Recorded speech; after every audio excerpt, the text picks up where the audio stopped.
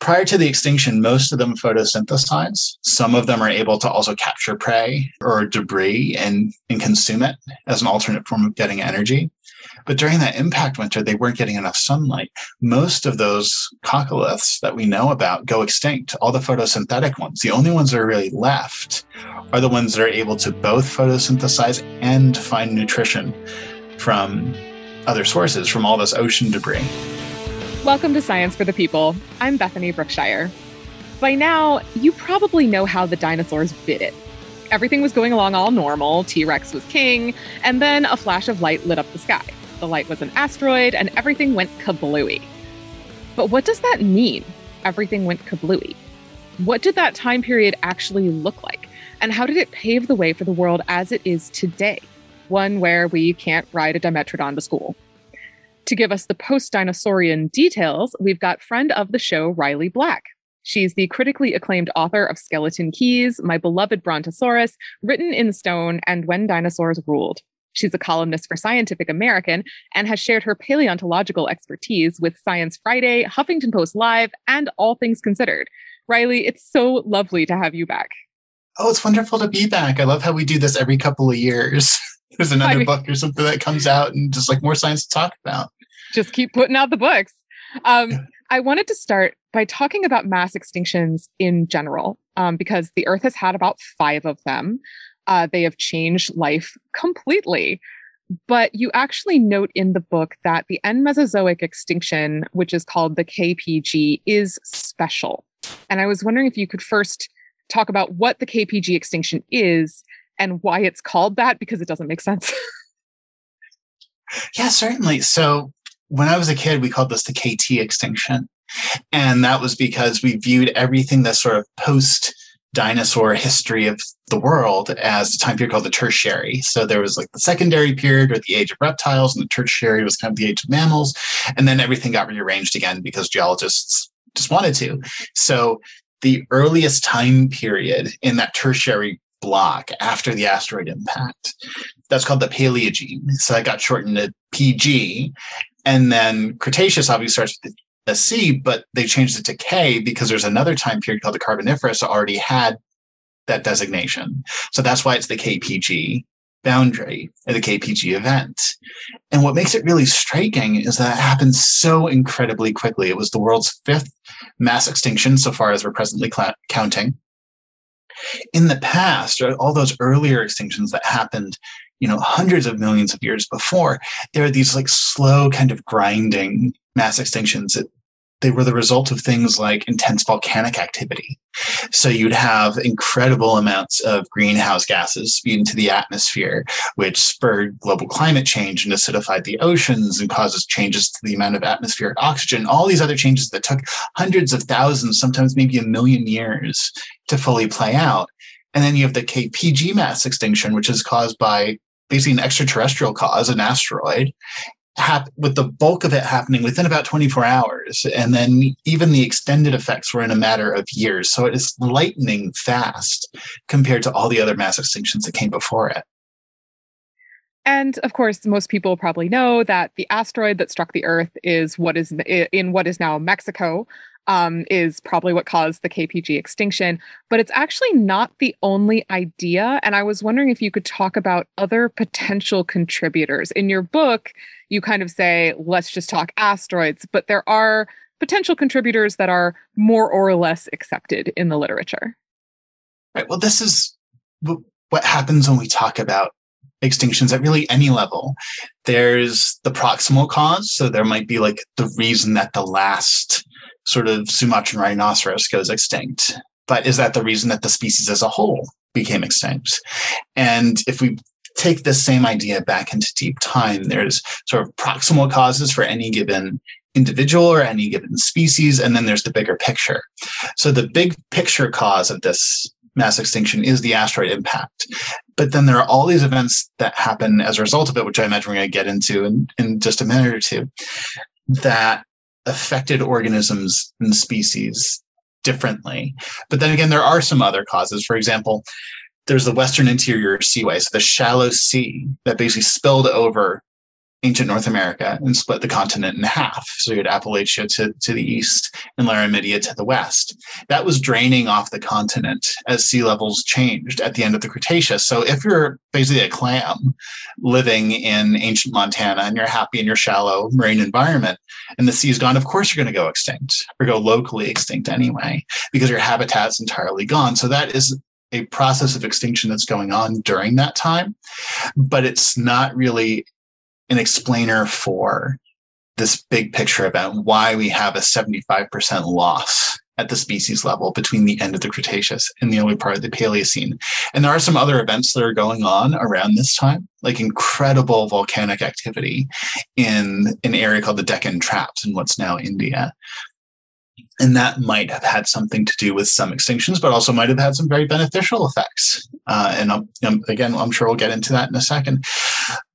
But really, when people think about this mass extinction, we've had plenty of ideas, over the years, over a century of thinking about this, particularly about dinosaurs. Like, even though this mass extinction affected so many different groups of creatures, so many groups of organisms on Earth, you have the entire loss of entire groups of living things.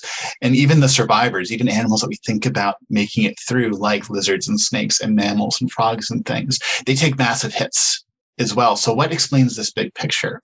When we focus just on the dinosaurs, people came up with all kinds of ideas, like maybe it was they're getting cataracts because the sun was too intense, or caterpillars ate all the vegetative material and the herbivores died and then the carnivores died. And like, if we focus too tightly on T-Rex and Triceratops, we kind of miss all that stuff. And it's really the asteroid impact that is the biggest factor for all of this. So there might be a species or two, or some smaller stories that were affected by some of these other sort of worldwide events that were going on at the end of the Cretaceous. But when we talk about this particular event, what caused life to suddenly have this incredible shock to it and turnover, it's that impact that really explains it.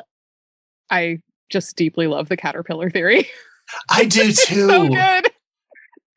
It is. It's like, I love the fact that we have, even by the time that was proposed, it was during a time that paleontologists sometimes call the dilettante phase in mass extinction research, where it's kind of like anybody of any scientific discipline who had some kind of specialty or idea is like, well, I study caterpillars and I think that's the answer. I'm an ophthalmologist and I think that's the answer. And everybody's kind of throwing their own ideas into the mix to explain the dinosaur aspect, forgetting that okay, well, even if caterpillars went through this explosion and ate everything, that does not explain why ammonites in the ocean go extinct, or these little things called forams go extinct at the same time.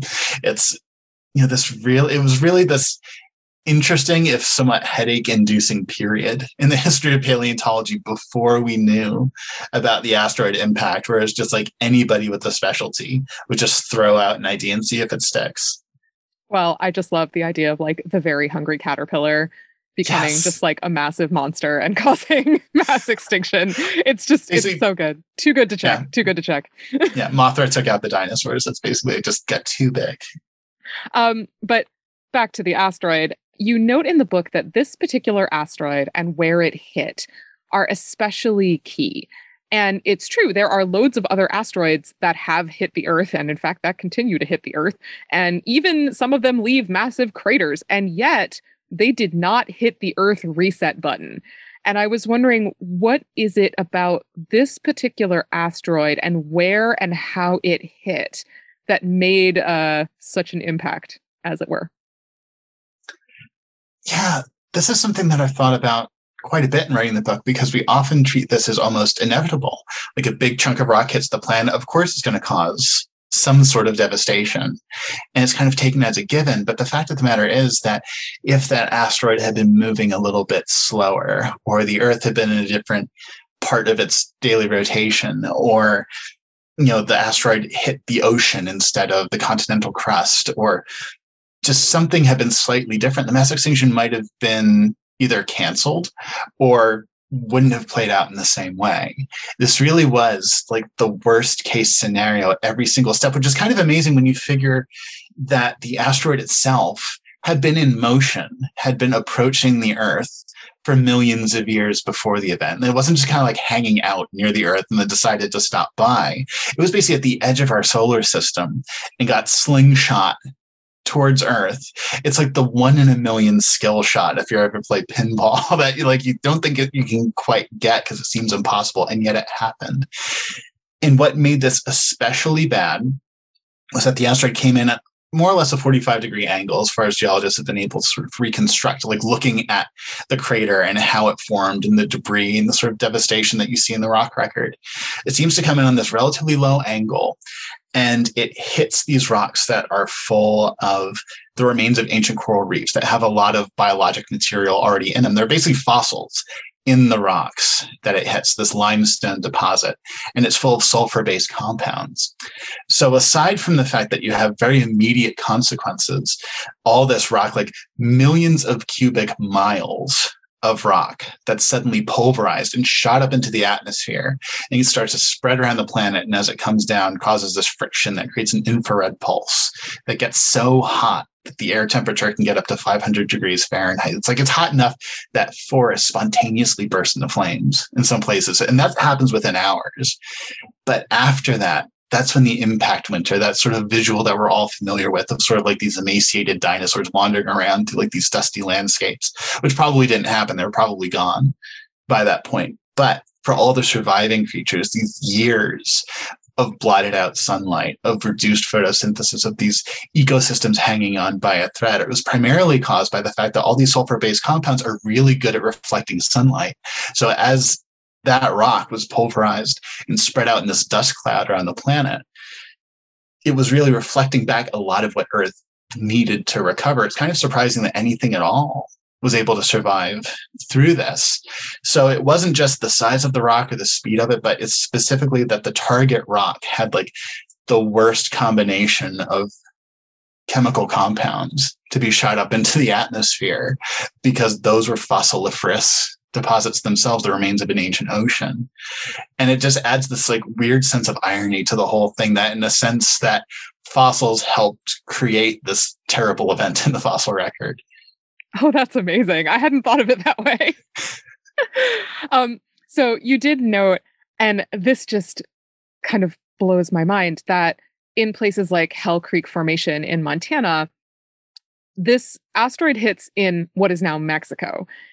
And it got so hot in Hell Creek, Montana, that forests could spontaneously ignite. And I was wondering, that's relatively close. I mean, it's on the same continent, sort of. Mm-hmm. What happened? Did that happen all over the world? Was the world just like this ball of flame for a while?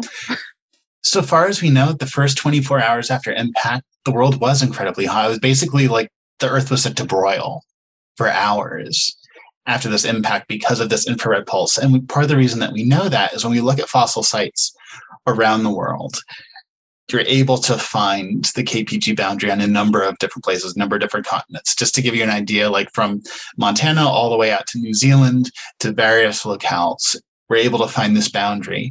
And you find the same sort of hallmarks of the impact in it. So like little glass spherules, basically like glass that was created by the force of impact and scattered all over the planet, and soot and carbon and shocked quartz, basically these quartz crystals that are cracked at a very small level because of the force of impact. So we know that this debris went out all over the planet, and that this infrared pulse that happened, I don't know if anyone's researched how evenly it affected the planet, if it might have been slightly a little less intense in some places. But so far as the current models suggest, that this was the entire planet. This was a global event, a global heat pulse. Some estimates suggest that basically all the organic matter on the planet, so basically all the forests, all the plants, whatever animals, or by that time possibly their carcasses that were out on the landscape, would likely have been consumed by this heat and the fires that resulted from it. And that really tells us something powerful about the survivors versus the species that went extinct, because this is one of the reasons why I centered the story on Hell Creek, is that you have this great record of the end of the Cretaceous, and then you have this great record of the earliest days of the Paleogene. So you're really able to compare who made it through, who went extinct, where in other places you might just have the early part of the Paleogene, you might just have the end of the Cretaceous. You can't really see the change between them. In Hell Creek, that you get this. And most of the survivors are animals that could hide underground or burrow, or animals that were in aquatic environments, so able to get underwater, or plants that develop seeds that form part of the seed bank in the soil. And that's the neat thing about this. It's absolutely devastating on the surface level. The air temperatures are incredible. If you're a T-Rex or a Triceratops, there is nowhere to go. There's no possible refuge for you. Nothing has evolved to withstand this kind of heat except maybe like extremophile bacteria. So they're just gone. So it's really by luck that anything that's able to get below ground or below a surface, and we know this from modern forest fires and some studies of how heat affects ecosystems today, it doesn't take that much. It's about, I think, 10 centimeters of soil for even the hottest forest fires to no longer affect the ground beneath it. So if you're a little mammal or a little reptile, or you're a frog or a turtle in a pond, you don't even have to be that far below the surface to basically be shielded from all this. But you need to be able to do that. If you're out on the surface, there really is nowhere to go. So I actually wanted to pursue that a little bit, to kind of talk about the characteristics that would have allowed animals to survive. And one of the things I found amazing is that in some ways, at the very beginning, some dinosaurs might have had an advantage when the air is hot enough to cook you because of the way they breathe. And I was wondering if you could talk a little bit about the role of lung physiology in survival. Yeah, I mentioned this a little bit just to really talk about dinosaur physiology. And if it had just been a little bit hot, they probably would have been okay. Because dinosaurs, or at least our non-avian dinosaur friends that are long gone, many of them had respiratory systems that were much more like birds than ours. When we think about breathing, it's what's called tidal breathing. It's very much in and out. You take a deep breath and you exhale. Dinosaurs like T-Rex, and it's suggested that many of their more distant relatives like Triceratops could also do this, were capable of something called unidirectional breathing. So many dinosaurs, not all of them, but many of them, had these air sacs that sort of extended off the respiratory system. So off of their windpipe and off of their lungs, and invaded their bones. It helped keep their skeletons relatively light, and it also made them incredibly efficient at breathing. And instead of taking a big deep breath in and a big deep breath out, like you might see in the Jurassic Park movies, it's almost more similar to the way a bird breathes, where it's you wouldn't see that great expansion and contraction of the rib cage. It's this form where oxygen is always coming in, and the incoming air and the incoming oxygen is pushing out the air that's basically now more rich in carbon dioxide. And this also kind of has the effect of a swamp cooler. It allows them to dump their body heat more efficiently than a mammal necessarily can, which would have been important because a lot of these dinosaurs were huge. They were the size of an African elephant or larger. A full-grown Tyrannosaurus rex was about 40 feet long and about 9 tons. That's a huge animal. Just moving around generates a whole bunch of body heat, so you have to be able to get rid of it. And that was probably part of what allowed so many dinosaurs to get so large. So if the heat had gone up by 10, 20, 30 degrees, many dinosaurs probably would have been able to make it through, but this heat pulse was just so extreme that there's no pre-adaptation that's really going to help you unless you can get away from that heat somehow. But there are also, of course, behavioral adaptations. And we talked about how, tiny mammals living underground, burrowing, lizards burrowing, but also you mentioned fresh water. And I was wondering, that this was so hot. Did some of that water boil away or steam away?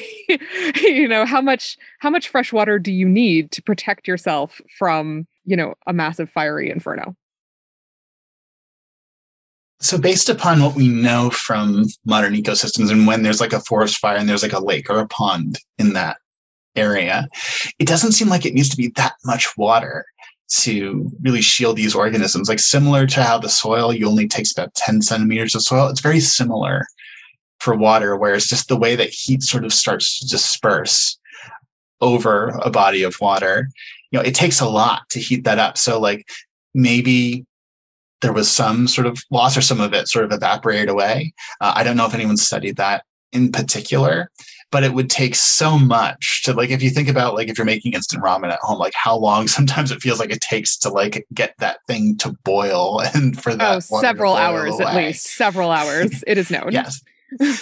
So that it's a similar effect where even though this was incredibly intense, it happened all over the world, like the freshwater environments were just enough. And it seems that the animals that lived in freshwater in particular were already sort of shielded somehow from this, or they're more resilient over evolutionary time. There was a study that was done by Pat Holroyd from University of California, Berkeley and colleagues, looking at, okay, like how long are species in terrestrial and aquatic environments like around, just as a general rule, like looking at way before the extinction and way after the extinction, what's kind of the turnover for these species.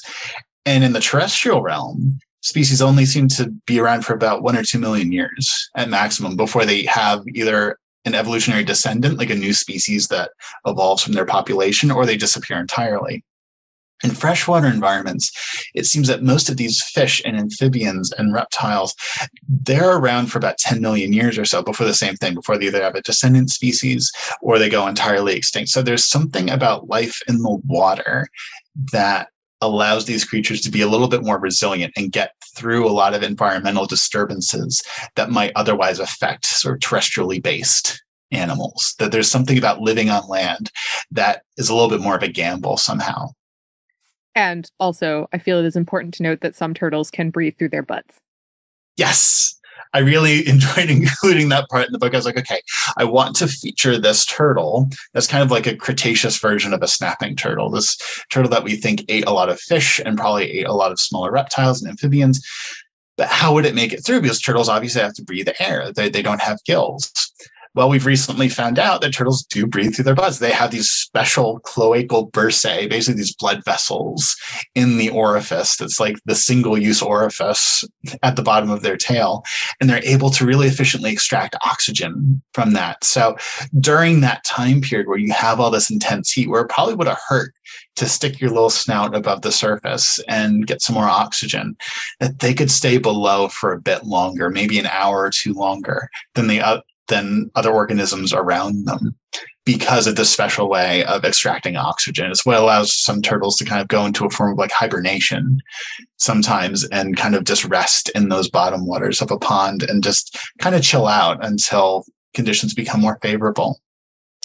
And I also wanted to ask about birds because, usually you think of, well, birds can fly. So, the fire starts and they can just fly. They can go somewhere else. But if there's nowhere to go, the birds did make it. So how did that happen? Right. That's an awesome question because we also have another group of flying creatures at that time called pterosaurs, and they go entirely extinct. So it's not just a matter of flight, because if flight were the deciding factor, then we still have pterosaurs around. We'd have these like bat-winged reptiles still with us.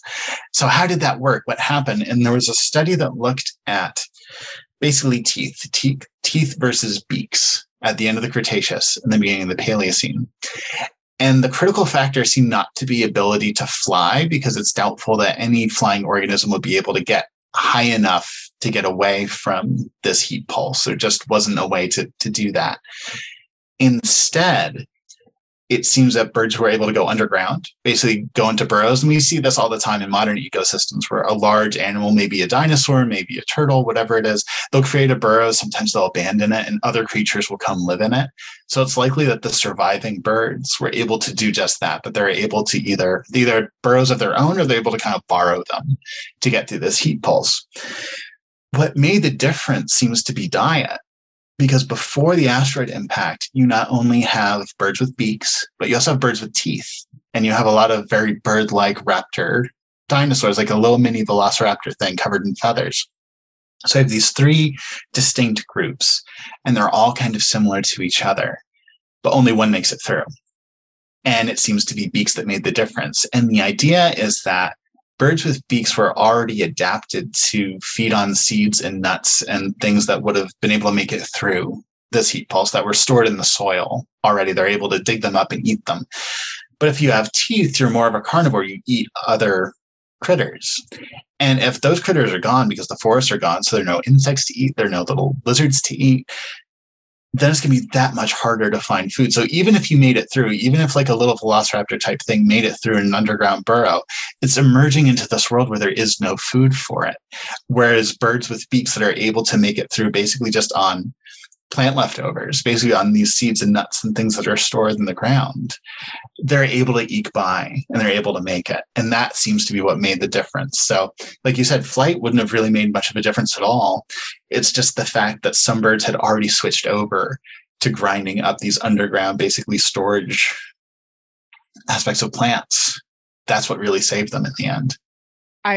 Please tell me that the tiny velociraptor that was covered in feathers and had teeth has the Latin name that translates to danger chicken. I wish. I think the one that I feature in the book is a Caroraptor, but we definitely need a danger chicken. I think there's a danger chicken. We do. There is a dinosaur called Anzu that I think when it came out was heralded as like the chicken from hell.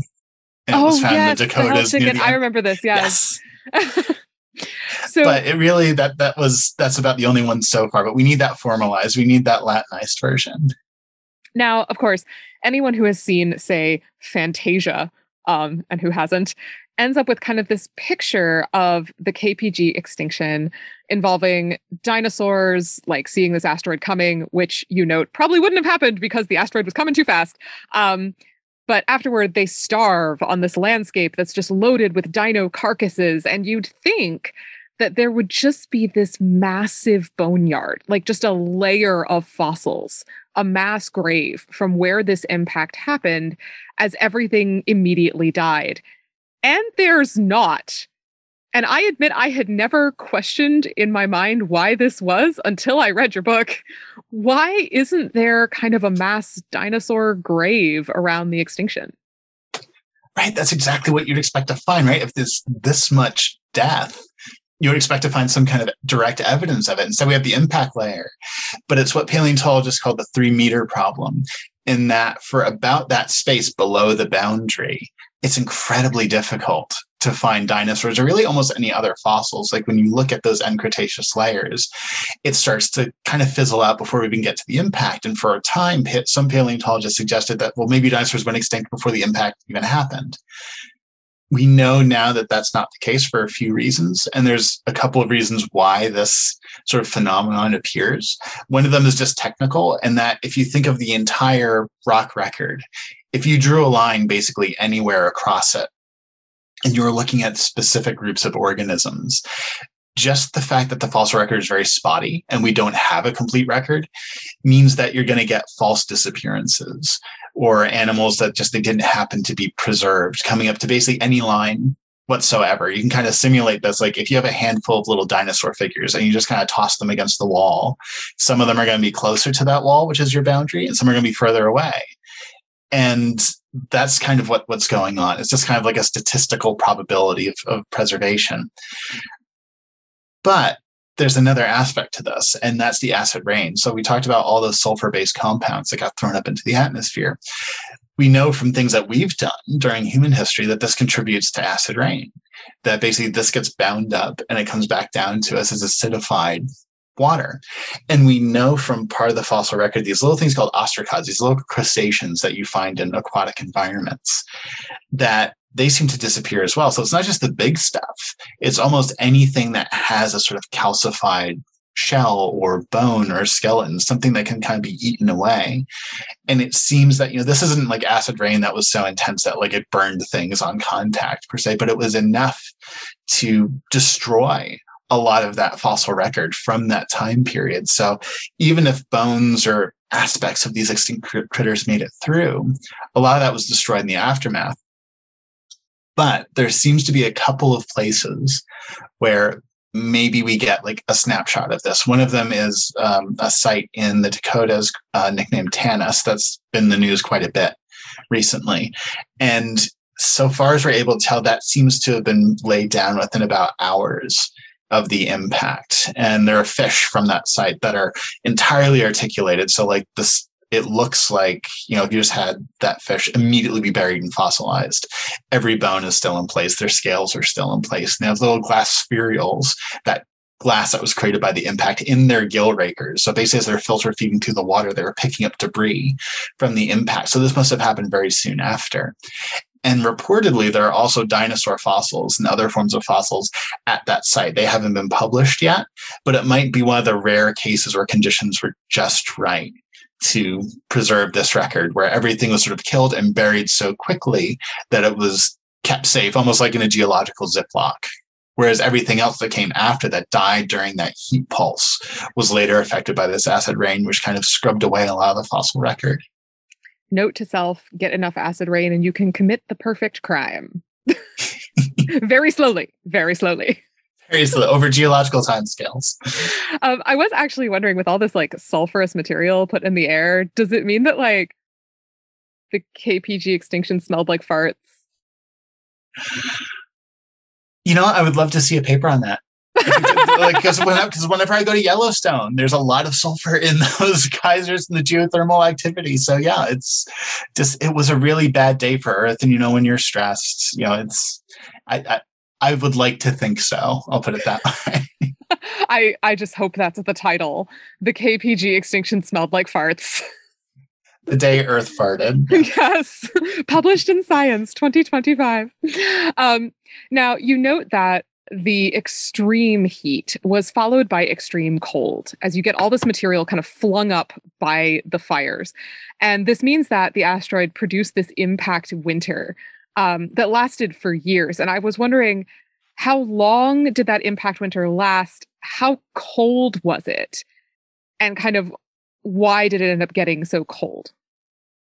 Right. So this goes back to a lot of those sulfur-based compounds, where a lot of the initial impact materials were very carbon rich, and the sulfur compounds took a while to take effect. So you have compounds that create global warming and global cooling kind of competing with each other. They're all in the mix together. There wasn't one kind of taking precedence over the other. So you have all these different sort of natural response systems kicking in together, and some start to overwhelm the others. So far as geologists have been able to estimate, it seems that the global temperature is cooled by maybe about 20 degrees Fahrenheit or so. So like not a deadly cold snap, but certainly like on average, that's quite a bit colder. And a lot of organisms that are not used to this kind of drop would have to make it through. It could have been much worse. The thing that actually kind of ironically saved a lot of life on Earth were those intense Deccan trap eruptions that were happening in ancient India. And that's because those volcanoes were dumping so much carbon dioxide and methane and greenhouse gases into the atmosphere, both before the impact and the thousands of years afterwards, that it raised the global temperature a little bit. So you have all the sunlight that's being reflected back out and is making photosynthesis extremely difficult and is lowering the temperature. But also you have these greenhouse gases in play that are raising the air temperature, the atmospheric temperature all over the planet. So in a sense, this thing that we used to think was a major contributor to the extinction was kind of the saving grace of a lot of life on Earth. Which is wild to me, because usually we think of volcanoes as producing kind of false winters. I mean, I'm thinking of the famous year without a summer in 1816 that followed the eruption of Mount Tambora. Right. And so it's really fascinating to, first of all, think of the Deccan traps as kind of saving us, and also thinking of life saved by climate change in a way. Yeah, it's strange when you look at it on these geological timescales and you see some of these events unfolding that we're becoming much more familiar with now. I feel like even on average, what people have heard and may understand about climate change is very, very, it's much more complex than like when I was a kid. And it's like, okay, well, car emissions are bad. It's like, now we've heard this so many times that we can start to piece this together sort of through time. And the impact winter unfolded over about 3 years. So that is a very long time if you are a surviving bird or snake or fern or whatever it is. But it's also relatively short. It wasn't so prolonged that organisms couldn't make it through. It was on a matter of a couple of generations for many forms of life on Earth. So it was certainly intense. It was certainly not good, but it was something that could these organisms could make it through. Whereas if it had extended years further or for decades, then we might have seen a very different form of extinction play out. There was a great paper. This is not in the terrestrial realm, but I go into it a little bit because I think it's just so neat. And it's kind of scary in a sense, realizing this, that you have these little organisms out in the sea called coccolithophores. So if you imagine like a disc or like a sweet tart, basically a little microscopic sweet tart that's really phytoplankton. It's algae that photosynthesizes, and they can form and glom on to each other into these little things called coccolithospheres. So basically these little balls made of all these little discs. Prior to the extinction, most of them photosynthesize. Some of them are able to also capture prey or debris and consume it as an alternate form of getting energy. But during that impact winter, they weren't getting enough sunlight. Most of those coccoliths that we know about go extinct, all the photosynthetic ones. The only ones that are really left are the ones that are able to both photosynthesize and find nutrition from other sources, from all this ocean debris. So without that, if they hadn't just been able to do that, the oceans might have just entirely, fundamentally collapsed. The authors of that paper said, like, without basically this happenstance, the oceans might have gone back to a single-celled state that hadn't been seen in about 500 million years. So it was really by luck that this basis for the ocean ecosystem, this form of plankton, was able to make it through. And then when photosynthesis started to kick in again, when the impact winter was ending, they're able to photosynthesize and start doing new things and split off into different populations and species and sort of reform the foundation of the oceans. But like, that's how close it came. It's kind of strange to think about like how the world came just that close to like the largest biome on the planet, basically our oceans, entirely collapsing and having to restart all over again. Yeah, and I especially love that you go into different ecosystems in this book, and especially the oceans, because we think about, okay, the land is burning, okay, dinosaurs are going to end up as like gigantic rotisserie chicken, but you would think water would be safe. And so I was actually wondering, because you mentioned it could have been worse, but we did still get ecosystem collapse. So like, why don't we still have, for example, the descendants of plesiosaurs? Is that due to the phytoplankton? It's probably because of that phytoplankton collapse that we don't often appreciate how all these little things, there's just so many of them. The biomass is incredible, and they really form that foundation of our oceans. Like, we learn about this, I think, usually when we see food webs kind of drawn out. And maybe this is sort of the bias in science that comes from, who's writing these textbooks and what examples are they choosing. The ones that would always stick with me, or that I remember most clearly, would be like eastern woodland ecosystems. So you'd have like a white-tailed deer and a great horned owl and a fox and insects and pine trees and things like that. But when you take that same understanding that, each ecosystem, you need a lot more producers, you need a lot more basically plants and things that are able to convert sunlight into food, which then other things eat and other things eat them. And it kind of creates that pyramid. So there's less at each step. So you need a ton of phytoplankton to feed the plankton that feeds on them, to feed the fish that eat the other fish, and so on and so forth. So if you basically, it's like a big thing of Jenga. If you take out, just one of those bottom key blocks, the whole thing above it is going to fall over. And that probably contributed to the death of many of these ocean organisms that we see, the great marine reptiles that were around. They probably didn't die during that heat pulse. It was the degradation of those ecosystems after the fact, and there just was not enough food. Whatever was making it through really had to make it through on scraps. The KPG extinction, when life failed Jenga. I can see the t-shirt now. So you were talking about phytoplankton and the coccolithospheres. Yes. Yeah. Anyway, and how they suffered massively under the impact winter. And I was actually wondering, do we know now that photosynthetic algae form a very large amount of the modern world's breathable oxygen? And so when we lost a lot of phytoplankton in this mass extinction, do we know if oxygen levels were affected as well? And if that could have potentially, caused even more terrible stuff? Yeah, that's an awesome question. I don't know if anyone has considered that in the literature. I figure it must have to have like such a massive die-off from this incredible source of oxygen that's so critical for life on Earth. We know that there are some organisms that make it through the Paleocene that it seems where they live, where they're able to get underground or find refuge in water, they survived and then persisted for, a million or 2 years afterwards before, leaving more descendant species. So it seems like the drop wasn't great enough to really put an extra squeeze on life on Earth. But then again, if that's the case, then why? How did that play out? Because as you said, this must have had an effect on the oxygen being produced, and especially if most of the plant material on the planet was also consumed. Then what provided like these really basic needs that most life on Earth requires to be met? So that's something I'd love to see explored more. Like you figure it must have happened to some capacity, but why and how did that play out? So I'm hoping we eventually get that answer. And this age also saw the end of the ammonites, which is a tragedy because they're the best. They're the little round shelled sea dwelling guys. And I was wondering, why did this extinction come for them as well?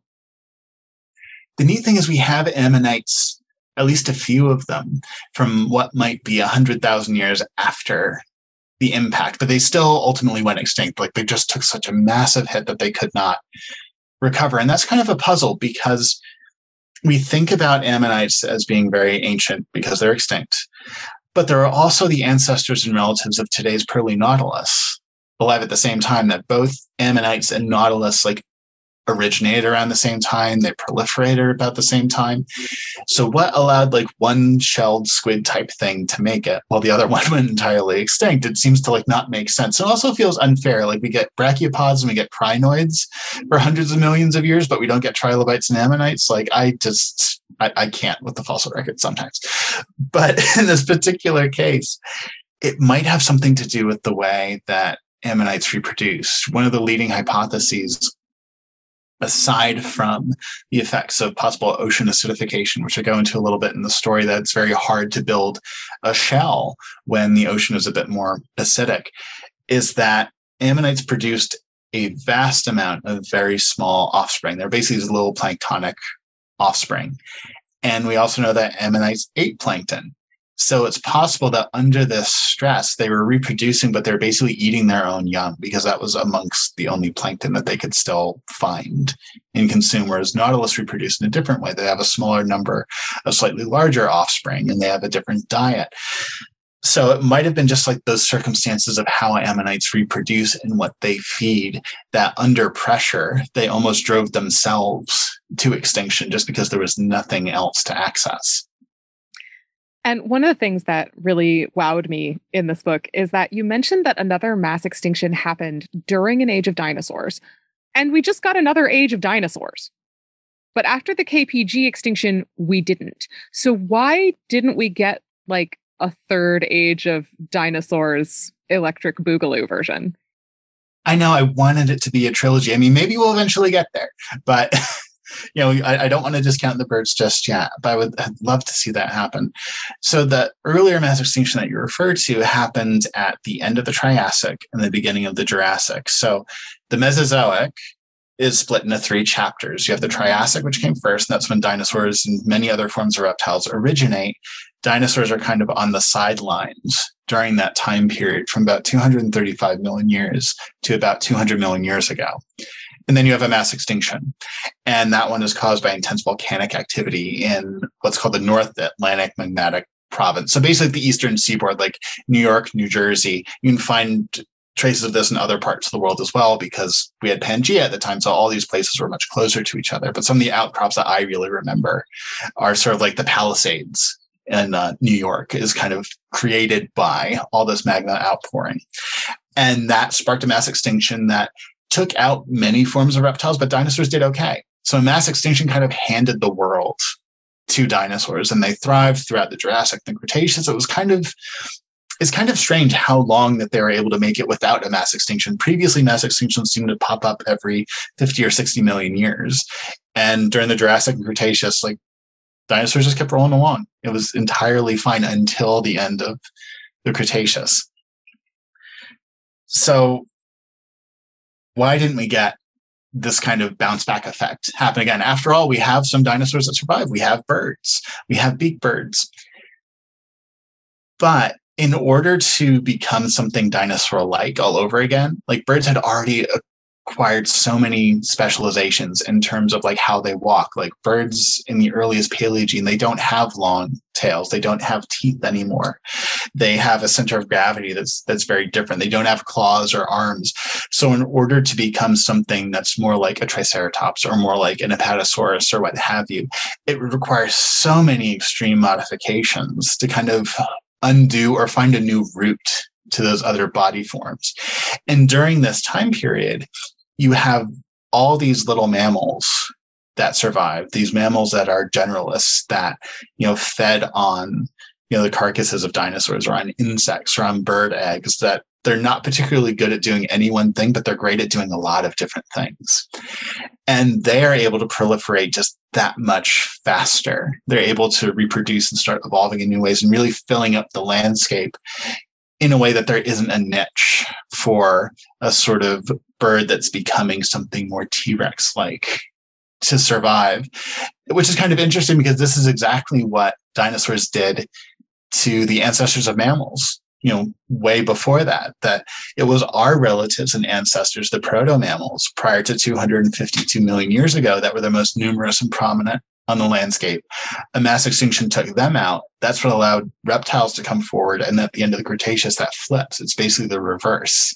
And it's really who gets to fill up these environments first. We do see little echoes, little possibilities that maybe there could have been another age of reptiles. There are some Paleogene crocodiles, for example, that were very dinosaur-like. Their teeth are very much like those of a carnivorous dinosaur like T-Rex, and they walked on land. They didn't live in the water. They were running around and eating mammals. Some of them even seem to have hooves, which is kind of neat. And you get these really big birds. Like evolution loves just a big bird over and over again. Like I think at least 6 times we've gotten gigantic, like bigger than an ostrich, terrestrial flightless birds. So these things pop up, but mammals just got to these niches first and eventually just were able to stick with it in a way that didn't give reptiles a chance to kick in a third act of the age of reptiles. You know what this means. Mammals out there, if you're listening, keep breeding. Keep doing it. We got to do it. We got to keep the birds down. Do you want the dinosaurs back? This feels like very much like a World War II era, like propaganda poster, like do your part. Do your part. Keep the birds down. So I actually did want to ask a little bit more about birds, because one of the things I found amazing is that dinosaurs for a long time existed in a world without bird song. Because unlike modern birds and unlike the birds that ended up kind of surviving and replacing them, dinosaurs could not tweet or chirp or whistle. And I was wondering if you could talk about a little bit about the evolution of birdsong, just because I think it's kind of amazing. I mean, how could dinosaurs tweet that long before social media? I mean, don't you just love the idea of a giant stegosaurus just looking at you and being like, tweet? Yeah, exactly. Yes, just like this deep bass note, like infrasound tweet. It's like, well, just tone it back, buddy. Just tone it back just a little bit. A chirp rumbles through the forest. I mean, that would be one heck of a dawn chorus. My goodness. Wow, deafening. Like an amazing metal concert. You feel it. You don't even hear it. You just feel it. But yeah, that's a great question. That when we think about birds being dinosaurs, the traits that birds have weren't universally shared by non-avian dinosaurs, that they have certain specializations that came with being able to fly or evolving beaks and all these things that we think about when we think about birds now. And one of the organs that is particular to avian dinosaurs is something called the syrinx. So that's basically a specialization of their windpipe that allows them to chirp and tweet and sing and do all these wonderful things that we know them for. And we know non-avian dinosaurs didn't have this. From really well-preserved non-avian dinosaurs that we've got, we've never found evidence of something similar. non-avian dinosaurs were probably much more similar to alligators and crocodiles in terms of their respiratory setup, in terms of what their windpipe anatomy was like. So they could rumble and they could make these really deep toned sounds. And even when we look at the inner ears of these dinosaurs, we often find that they're very much attuned to low frequency sounds. So it's almost like modern day African elephants are able to like make these rumbles that are so low that they travel over long distances and we're not capable of really hearing them, but there's still communication between these animals. And for most non-avian dinosaurs, that seems to be what they're capable of vocalizing. Not to mention that there are other ways to make noises. There's a great paper about like, well, what sounds did dinosaurs make? It's like, well, you have the vocal aspect, but you also have like slapping your tail against the surface of a pond, or clapping your jaws together, or rubbing your scales on a rock or something like that. There are lots of basically non-vocal ways of communicating that even modern reptiles have, and maybe non-avian dinosaurs had something similar. But the fact is that the first birds don't show up in the fossil record until about 150 million years ago. And it's not until the early Cretaceous, about 125 million years ago, so basically 25 million years after the origin of birds, that you start to see birds. They're starting to get a little bit more modern looking. So for most of the Mesozoic, there wasn't any birdsong. Like even once you had birds, it still took tens of millions of years for birds to evolve the ability to sing. Most of their communication with each other prior to that seems to be in the forms of just different feather colors, different feather anatomies. Some of these early birds have like streamer-like feathers coming off the ends of their tails. And visual communication seems to like it was much more important until birds evolved the ability to sing. That actually makes me feel kind of bad for dinosaurs. Birdsong's really nice. Like, I'm sad they missed it. It also might have given a lot of birds away. Like that's the whole like signaling thing, right? It's like, oh, that's a beautiful song. And also thank you for letting me know like what branch to chomp at next. So I also want to talk about another group of animals that actually did not go extinct. And it's one that I think nobody ever really thinks about. The bugs did fine.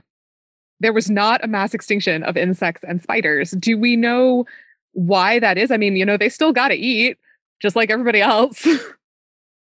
Right. So in a sense, there was kind of a mass extinction of insects and spiders, but they reproduce so quickly and they kind of have this adaptability about them, this ability to make the most of whatever environments and changes are thrown at them, that very quickly after the impact and its effects, that a lot of insects evolved ways to basically pick up the same ecological roles all over again. So it's new species doing the same things. And this is tracked through fossil leaves and fossil plants, that during the Cretaceous, you have all this kind of bug damage on fossil leaves that you can see that their insects are kind of like munching along the outsides, or they're weaving their way through like what are called leaf miners, or they're making nests or laying their offspring in leaves. And you see all this. And then directly after the extinction, most of those forms of leaf damage disappear, which suggests that many of these insect species disappeared when the plants did, that their food source was gone, their homes were gone. There wasn't anything for them to do. But as a group, there were beetles and caterpillars and all kinds of other insects that were able to persist in one form or another. So as forests grew back, they're able to basically re-evolve the same roles. It's kind of the same thing that we see, just take a slight left turn, but it's the same kind of concept with alligators and crocodiles, that we often call these things living fossils. They seem very similar, that they weren't really all that much affected by mass extinctions, that they're evolution's great survivors. But recent research on just skull shapes and genetics of crocodilians suggests that they're actually evolving incredibly rapidly, but they're doing the same thing over and over again. So you'll have these, basically swamp puppies. You will have semi-aquatic ambush predators of particular groups or species, and they'll go extinct. And then there's something else, some terrestrial croc that basically fills that niche all over again and re-evolves that same role. So we often think about diversity as like finding as many different ways to be a thing as possible, have as many different ecological jobs as possible. But there's some groups of animals, it's like no, we're good. We're just going to do like these three things. And we're going to do it over and over and over again. So it's very similar with crocs and the insects, that even though there were extinctions, the survivors basically just reinvented what always worked. So it's quick evolution to the same repeating point. If it ain't broke, don't fix it. It works. So you note that, groups of animals after the KPG extinction, there was kind of this big evolutionary branching and spin-off, and that you get kind of these big evolutionary kind of fluff outs, I guess, early in the history of animal lineages. And I was wondering, why does that happen early? Why does it not continue to happen? Like, could you get a big evolutionary branching even when a group has been around for a really long while? What kind of stops us from evolutionarily fluffing out, I guess? Right. I love that term, fluffing out, because we often talk about this with mammals, right? That this was the great fluff out. We get the age of mammals starting. And I think the traditional picture is that, mammals were very much being kept down during the age of dinosaurs. They were the underdogs, of the Mesozoic. And then, the non-avian dinosaurs disappear and mammals just go bonkers and evolve in all these different ways. The story is actually a lot more complicated than that. Over the past 20 or 30 years in particular, we've learned that mammals actually did really great during the age of dinosaurs. They were small. And this feels like very much a Western and American view of like bigger is better. And it's like, oh, of course mammals were suppressed because they were tiny. It's like, well, that's part of the picture. Yes, it's part of the effect that if you're bigger, you can get more easily picked off by a dinosaur. And there's a kind of limit to what was possible. But at small size, during the Jurassic and during the Cretaceous, you had mammals that were effectively ancient raccoons and ancient aardvarks and otters and flying squirrels and all these different forms that we see as now, just these ancient mammal groups. And some of our recent research suggests that many of these mammal groups that were doing really well were very archaic. They're the most sort of ancient forms of mammals, some of which were still like laying eggs, for example. They're closer to maybe something like a duck-billed platypus than to you or I, whereas our ancestors amongst the placentals are relatively rare. Like at the end of the Cretaceous in Hell Creek, most of the mammals that were around were marsupials. Marsupials were the most numerous mammals on the planet, and it was our placental ancestors that were relatively rare. It took the mass extinction to basically change the balance and give placental mammals their shot, and then they started to really fill up and diversify. And part of that was having the evolutionary space to do so. That when you see these great fluff outs, that it's not so much something internal. It's not like there is something in the universe that's going like, there must be a flying squirrel right now. Like it's this interaction that happens through time. And when you have the recovery from the impact, you have all these forests start to form, all these surviving plants as they're putting down their roots. They're not just becoming forests, but incredibly dense forests that have a lot of stratification to it. So life and the conditions at the top of the canopy are very different from sort of at the middle of the trunk, which are very different from at the surface of the ground, which are very different from underground. So you have all these mini ecologies starting to build up, and they can do that because there aren't any big animals. During the age of dinosaurs, you'd have things like Triceratops that were like creating pathways through the woods and pushing over trees and keeping these kind of open. Like if you think about the African savanna today, part of the reason it looks so open is because you have so many big animals that are making their mark on the landscape and keeping it that way. If you remove the giraffes and the elephants and things like that, it starts to close up.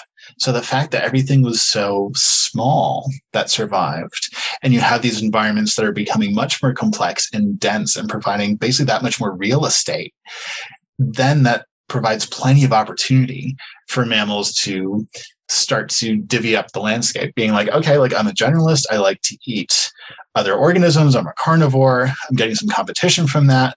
But and not to say that any of this is like very intentional, it's just kind of, I'm anthropomorphizing it to make the point.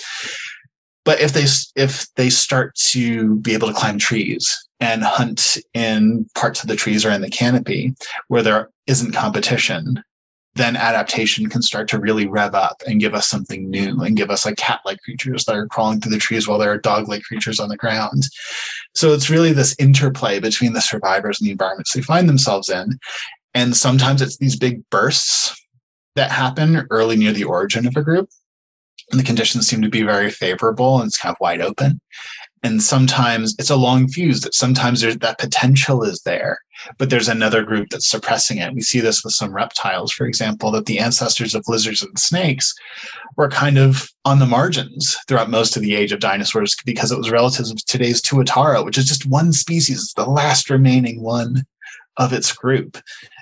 But during the age of dinosaurs, they were everywhere, these tuatara-like things. And it took them kind of dying back to allow lizards and snakes to really sort of fluff out and have their own major evolutionary moment. And that's like this long fuse where it's just kind of like burning along until that opportunity comes up.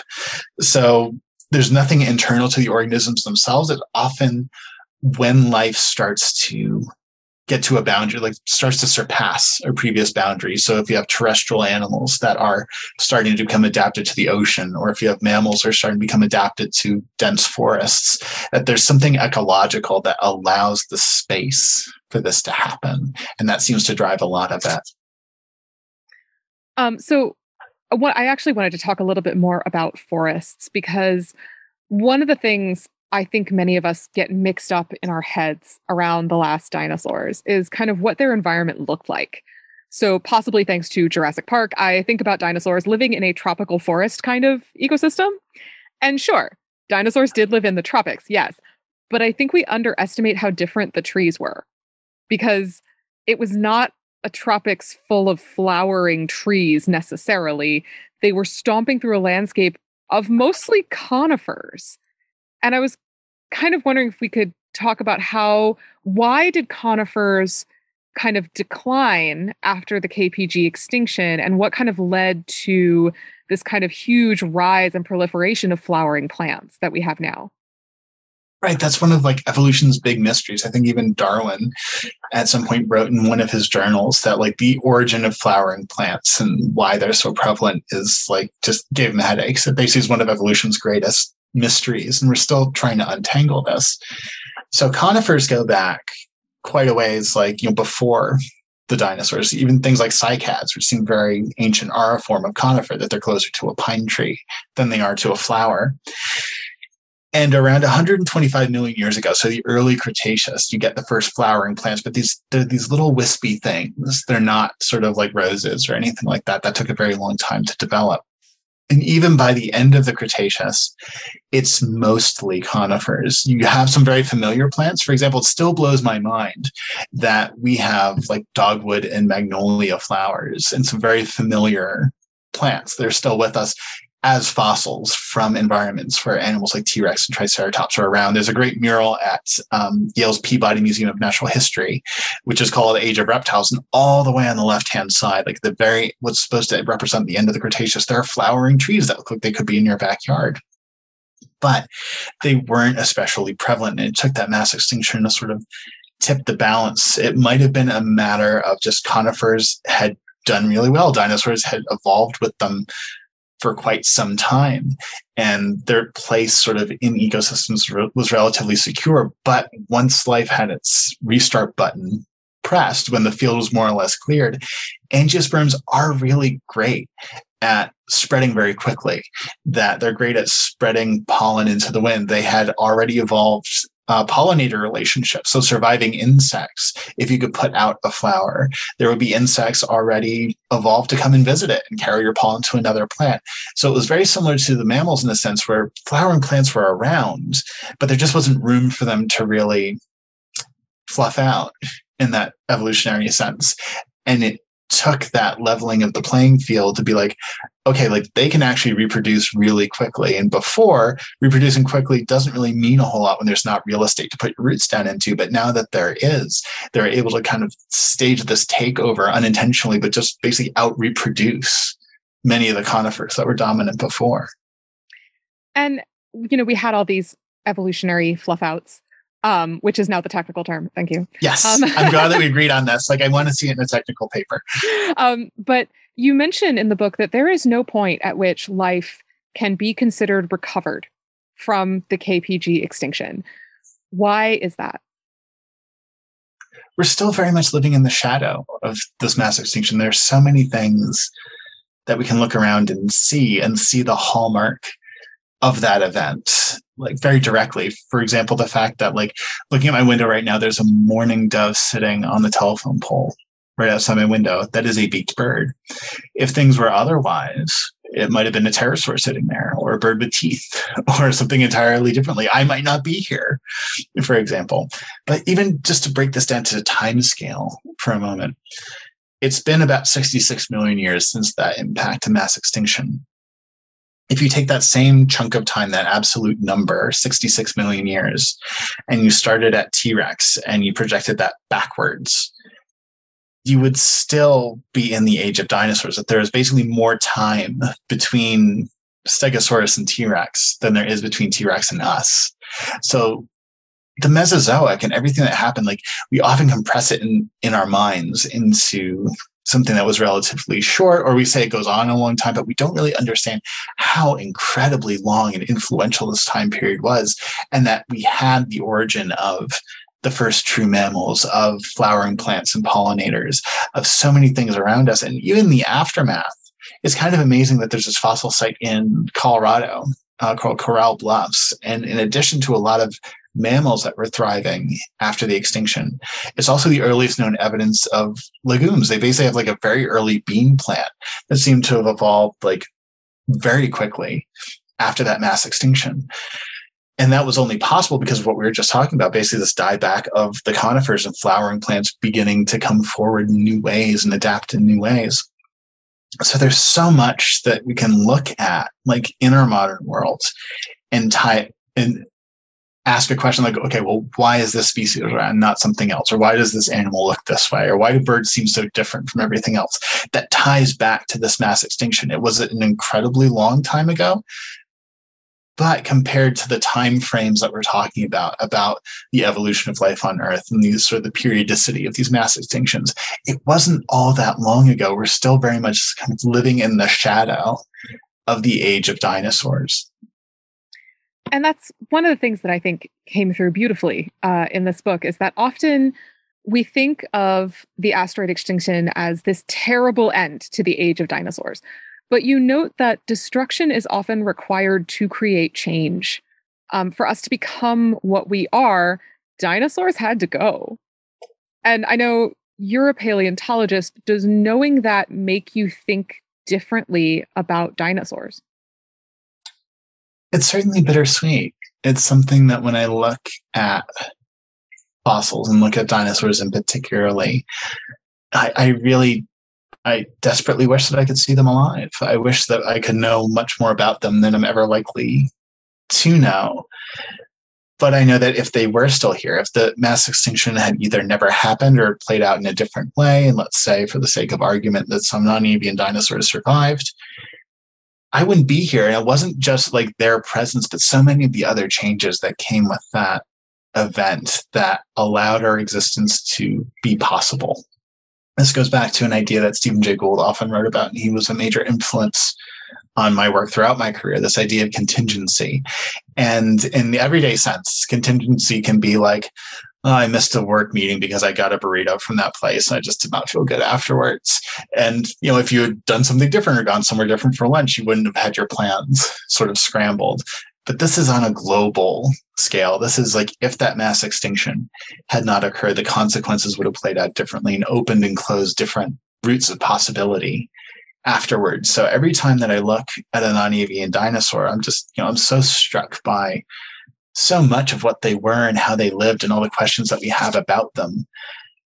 But I know that the only reason that I'm here to ask those questions, that we have, the only reason that we have museums with their bones, and that there's likely a sentience that understands these concepts of deep time and extinction and evolution and contingency, is because they disappeared. That, there wasn't a way for us to, or our ancestors to coexist with them and show up with us. I've seen plenty of sort of speculation about this, about whether humans are inevitable or not. I don't think we are in the least. I think if the non-avian dinosaurs were still around, it would still very much be the age of dinosaurs right now. There's no reason to believe that it wouldn't have continued. They made it through so many previous mass extinctions and changes to climate and sea level and mountains going up and being eroded down, all these other things that really took a once in a 4.6 billion year event to shuffle them off the evolutionary stage. So it's something where I'm not sure that there's a good word, as far as I know, to express this feeling, that it's a feeling of both loss and gratitude, or this something that's so fundamentally bittersweet, where like I feel like I miss them and I wish that I could see them, but I know that they had to disappear in order for me to exist at all. Well, Riley, we're glad you exist. Thank you so much for being here and for filling our minds with prehistoric pasts. Well, thank you for existing with me. Thank you so much, Bea. This has been wonderful. If you'd like to learn more about Riley Black and her book, The Last Days of the Dinosaurs, An Asteroid, Extinction, and the Beginning of Our World, we've got your back on our website, scienceforthepeople.ca. And hey, if this is your first time here, welcome. We'd love it if you subscribed, and you can get in-depth interviews with authors and scientists every episode. You can also follow us on our social media feeds and on our website. You can send us a note about what you love or hate about the show. We've also got a Patreon, and if you have, say, a coffee's worth of money to spare every month, it would help us to pay the amazing editors and producers who keep this show running with love and elbow grease. Thanks for listening, and we'll see you next time on Science for the People. Science for the People is listener-supported. You can find us on Patreon, where you can support us with monthly donations in any amount. Your support keeps us afloat and able to keep making great new episodes, and we thank you for it. The show is produced by Rochelle Saunders and edited by Ryan Bromsgrove. We get help with special projects from K.O. Myers. Our theme song was written and recorded by Fractal Pattern, and its title is Binary Consequence. The show is hosted by Bethany Brookshire, Anika Hazra, Marian Kilgour, and me, Rochelle Saunders.